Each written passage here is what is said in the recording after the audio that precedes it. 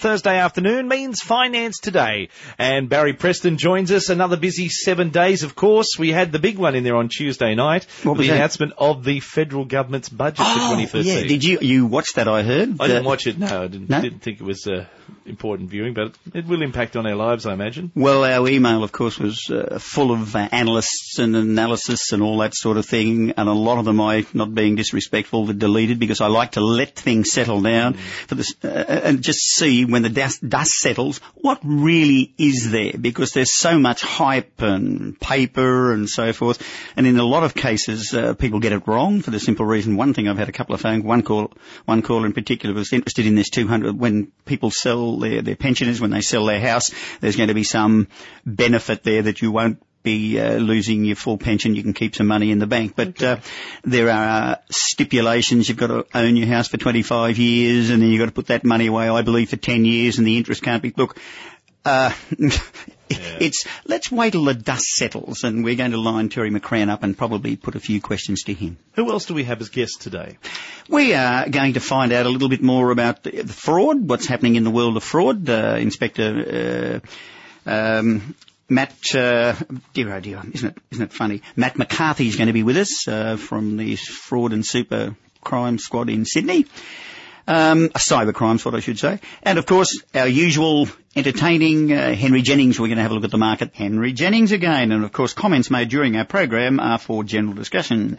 You must always seek your own advice, and a product disclosure statement should be obtained and considered before obtaining a financial product. Staff associated with Pritchard and Partners and or BBY stockbrokers may hold or trade shares in companies mentioned in this program.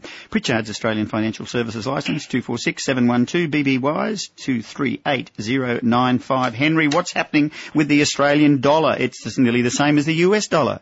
It's gone below the US dollar, Barry, actually. It's gone below parity. The Australian dollar, I guess, has been the big story of the week, apart from the budget, which we don't really want to talk about too much, as it's been talked to death. But certainly the Australian dollar below parity is the big story. There's been a number of overseas people suggesting that it's the trade of the century is selling the Australian dollar as the budget deteriorates and the mining boom comes to an end. Talking about, what's the story, hedge funds, and first of all, what are they? And they appear to be launching an assault on the Australian dollar and the stock price index. Could you tell us what that's all about? Well, hedge funds are big. Usually there's more big ones in the US. They're big pools of money, usually from private investors. They don't have the same sort of regulatory requirements that the big funds like the AMP sort of do. And what they do is they try and profit from discrepancies in price or various other different strategies, one of which is to be long something and short something else.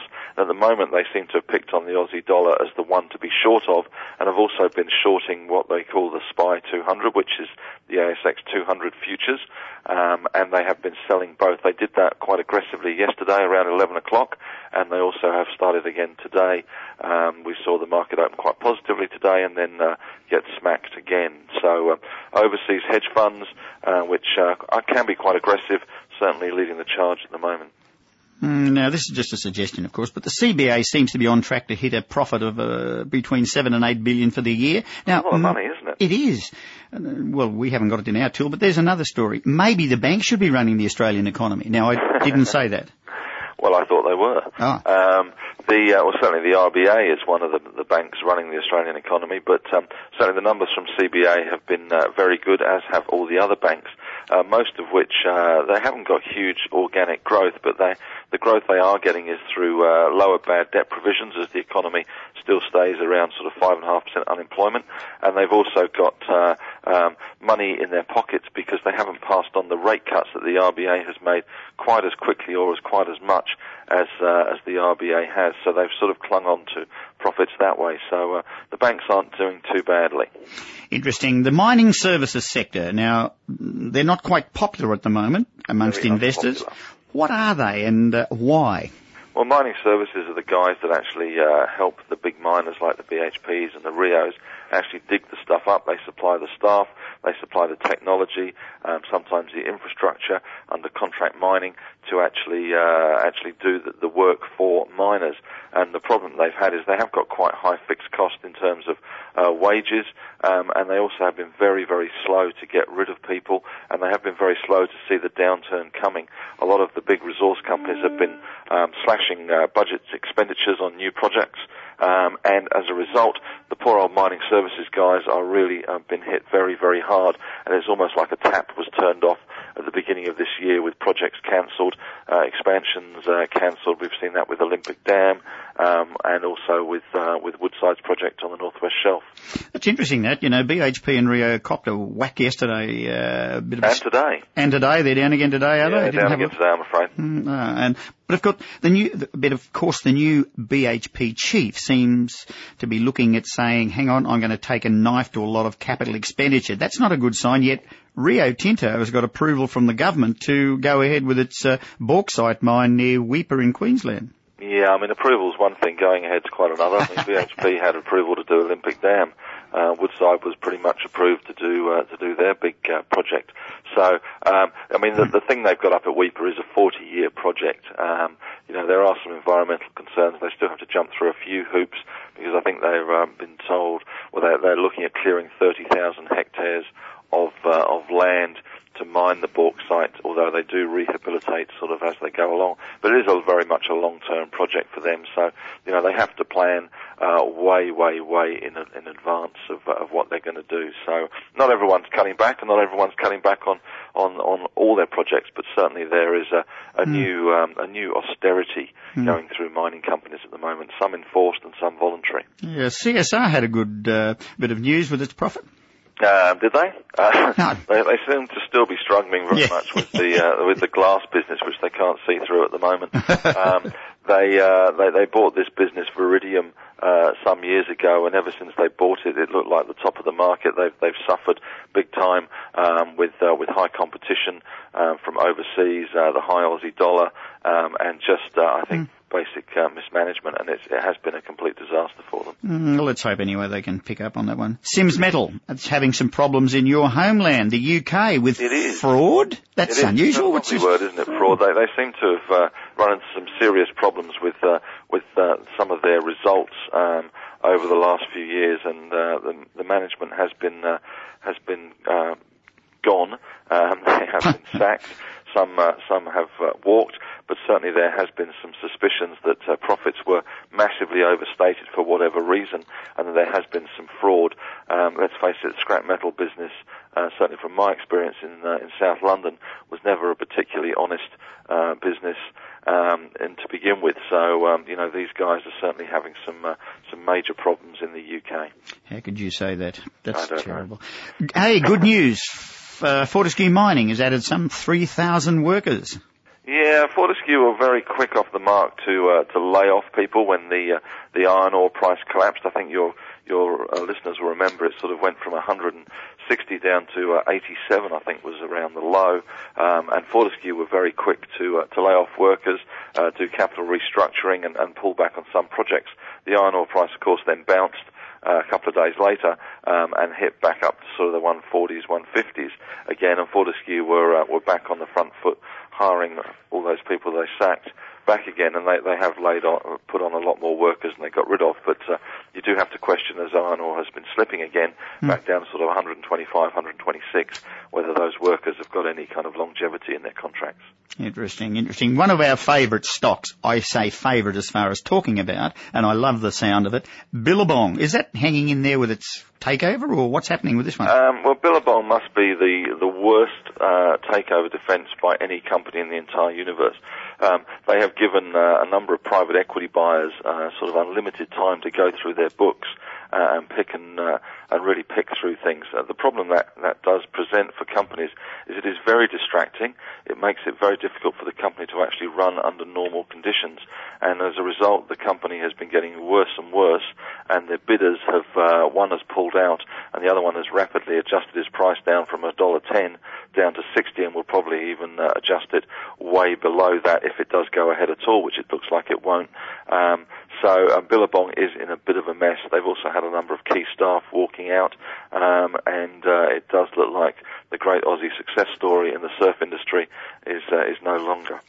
So the waves of takeover have subsided, by words. Wipeout, I think is the word. Cenex, would you believe we interviewed the chairman last week on our radio program, and it's come up with a reasonable gas find, I believe. Yeah, they have, and the shares have been doing okay in what has been a pretty tough market for resources. So it does kind of show you that if you do come up with the results, we do see some big runs on the board, and we saw it with a stock called Karoon, which had a big success with its third well, Bilby 1, which rallied from about $3.60 up to about $6.60. So Cenex and Karoon in that sort of gas oil space have been doing quite well, and it just shows, as I say, that results do drive share prices. Interesting. Now, one more question before we go for a break and come back and look what's happening overseas. This is something I picked up in the Finance Review this morning. Car park owners are up in arms that they may not be able to pass on the state government cost increases that they're looking at. So what they're going to do is pass it on to shopping centre owners, which may hurt the investors in those shopping centre. That's a bit of a roundabout, isn't it?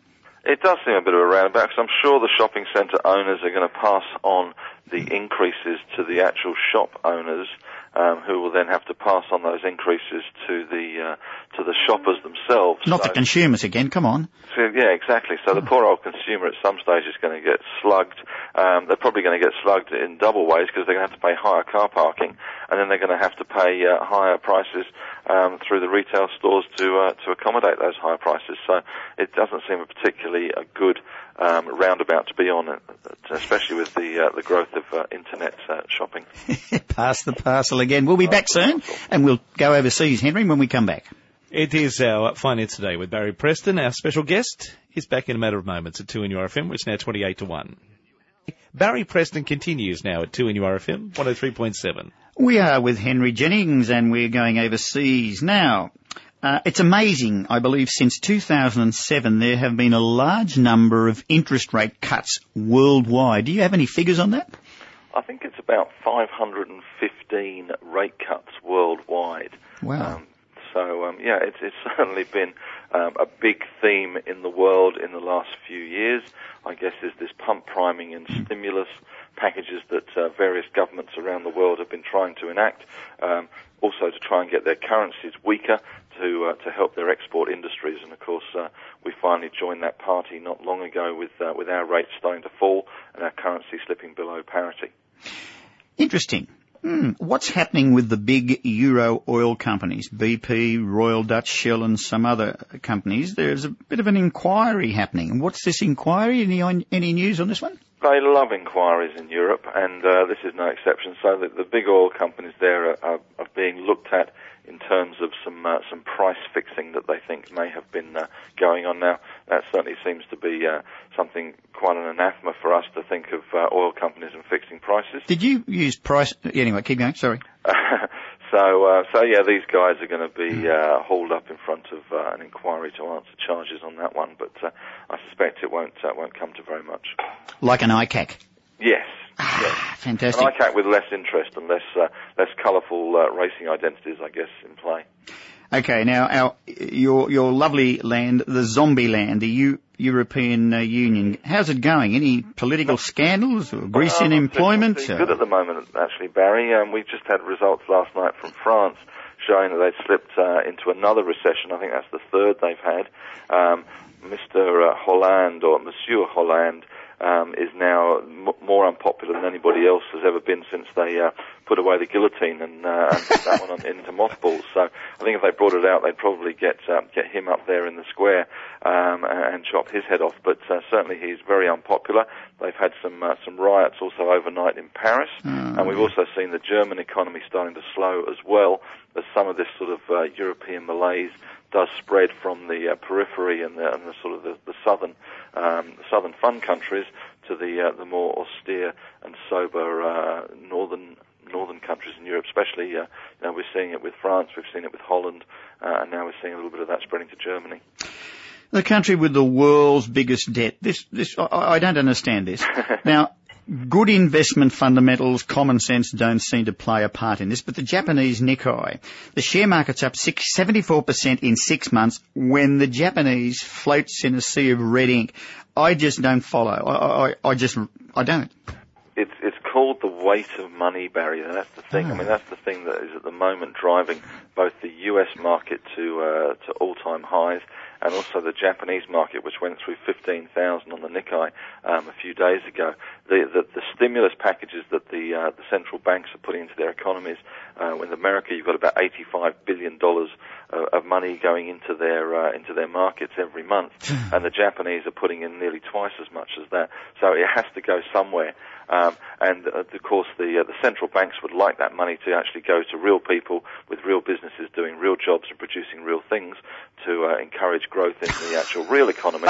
But of course, the banks themselves take the free money they're being offered and plough it into things that are giving them a return that they can be fast on their feet with, which is stock markets at the moment. So I'm not sure how successful the central banks are being, but they kind of work on the trickle-down effect. Pass the parcel. Okay, one last one. It looks like the USA, some good news. Its deficit's falling. This is not creative accounting, is it? No, it's actually not. This is some good news, actually. The US, which is booming at the moment, as the markets will tell you, their profit numbers haven't been too bad. And what has happened since the last few months is that their budget has been cut by law, the so-called sequestration, where budget cuts have been enacted. So we've got a combination of lower spending and higher tax revenue, something that Mr. Swan may want to bear in mind, and that is actually creating a deficit in terms of that they're actually getting in more than they're spending. So I guess the surplus on their deficit is improving, but certainly with nearly $17 trillion in deficit, they have a long way to go, but they're certainly, at least they're heading in the right direction at the moment. Let's hope it continues. Henry, on behalf of everyone at 2NURFM, thank you very much. Keep safe. Look forward to seeing you next week. Pleasure. Thank you, Barry. Easy listening to NURFM 103.7. It's Finance Today, Thursday afternoon with Barry Preston. It never stops. The criminal element of society works 24/7, and we thank Inspector Matt McCarthy, who is the Intelligence Manager, Fraud and Cyber Crime Squad, State Crime Command in the New South Wales Police Force. Matt, how are you? Good afternoon, Barry. To you and your listeners, very well, thank you. Heading into the tax time, what should we look out for and what's happening in this sort of area? Indeed. I guess letters and emails where criminals may be using the legitimate head of the ATO. And what they might do, they might use, say, Skype, where they'll get a local number, and you'll call that number because you've received a letter saying you're entitled to a refund, but you'll be directed to an overseas call centre. You'll be promised a modest refund, but provided you transfer money overseas, they might ask you to perhaps go to the post office or use Western Union, or perhaps pay with your credit card.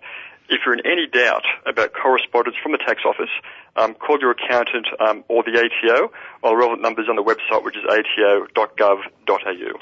Don't respond to that letter. That's correct. Absolutely. Especially when they want to transfer money. The taxation department doesn't ask you to do that unless you've done something to start with, I think. No, that's right. I mean, the tax office coming after you for money, they'll come knocking on your door. But often you'll get your letter saying, here's your refund. They don't ask you for money in order for you to get your refund. That's the message there. And the theft of one's PIN or personal identification, we use it in credit cards, debit cards. How can this be stolen? We've heard sort of electronic theft from it. Walking past your wallet and this sort of thing. Is this indeed? Well, the first message there is always to cover your hand when you use an ATM or an EFTPOS machine. There may be a skimmer on the ATM which actually films you using the keypad. That's very rare, but it does happen. Or if you pay for something, say in a service station, pay for petrol using your credit card and your PIN, there is no doubt a surveillance camera there, so you don't know who's behind the counter. So again, just for your own protection, it's always just a good measure to always cover your hand. So that protects your PIN there. And again, I guess in terms of giving it out, if the bank calls you and wants to verify you by using your PIN number, they'll never do that. That's a scam as well. But in terms of your question about people walking past you and scanning your card, all basically Visa and MasterCards now are coming with what they call PayPass or PayWave or contactless payments. And that's a radio chip that's fitted within the card itself. It's not the gold one on the front. That's a different process altogether. This is a special chip inside the card itself. And how it works is when you go to pay for something, it transmits the data on the front of your card. So that's your name, the card number, and expiry date. It doesn't transmit the 3-digit security number on the back, which only you should know and only you possess. And when it does the transaction, it also generates a very large and random number that indicates that, no, that is your card. It's been issued by your bank and hasn't been reported stolen. And even if someone does manage to intercept that random number, it's a very long number, if you then use your card throughout the day, say to purchase petrol going home in the afternoon or going shopping at night, and they try to use your card the following day, that number is useless to them. So while we might see TV shows that might indicate someone will walk up to you with a sensor and read the card through your wallet, the information they get from your card can't be used to do online payments. So I wouldn't be concerned with that. Fantastic. So you don't have to buy an aluminium wallet or anything like that, eh? There's no need to do. I mean, they do a very good trade. It always depends on how much information you want to protect, but there's no need to go to that extreme. Again, the information they scan off the front cannot be used for online payments or other debits off your card. The next one I'm going to ask you about is to do with your heart. We see this on television, and it's really some challenging thoughts here. The dating, looking for partners sites. Indeed. These can be a little bit dangerous. It comes down to, again, protecting information and being very, very cautious and very careful. I mean, the advance fee frauds that what dating sites are is a scam will play on your emotion, and the idea is to take you for all the money you're worth. So you've got to be very suspicious, especially if the person is overseas and they ask you to send them money overseas. And it might be perhaps to help an ill relative pay for a new computer so they can keep talking to you, or the extreme of paying for a visa and airfare costs to come and meet you in Australia. There are some things you can do just to, again, you've got to do your own due diligence when you're dealing with these people. It may be legitimate, but to make sure what would be satisfied in your mind it is, some simple precautions. If you've got an iPad or an Android device now or a computer, you'll never really have some sort of camera. So if you talk to them or use Skype to talk to them overseas, you're actually seeing the person you're talking to, having a first-hand conversation with them. Over a period of time, very quickly find out where they work. So call directory assistants in that country and call them up just to say hello and surprise them. So you've got to verify everything they say to you along the way. And when you then have a level of confidence that this is the person I'm dealing with, then you can then engage in more personal ways with them. But again, if they are generally interested in you, there should be really no reason they should be asking you to send them money. That's it. Why would you send money? Anyway, that's another story. That's a personal decision, but be very careful, because if they get your money and they'll keep at it, and then you get to the stage where you're trying to chase it to get it back. Indeed. I mean, with any message, it comes down to never send money to someone you haven't met, and never send money to anyone for any purpose on the strength of an email or a phone call alone. I get a lot of these, Matt. The invoice one gets for goods to be delivered, pay a small fee and receive the goods. Of course, that's a scam, because I've never ordered the damn goods. Indeed. Again, it's a form of advance fee fraud. They're saying, I've ordered this, I should pay for it, and I'll get these goods. The end result of that is if you go to the other degree, you might actually receive the goods. You might have applied for a job to be a reshipper or a reshipping agent. So some goods are delivered to you, and you then forward them on. They've come from country A, and you forward them on to country B. But if you're asked to do that, what the fundamental is you are handling stolen goods. The criminals have purchased the goods using stolen credit cards, and they don't want to know that exactly where these goods are going to. So they'll use a third shipper. So if the goods at the other end are intercepted, they're actually coming from you. They're coming from your address, your home.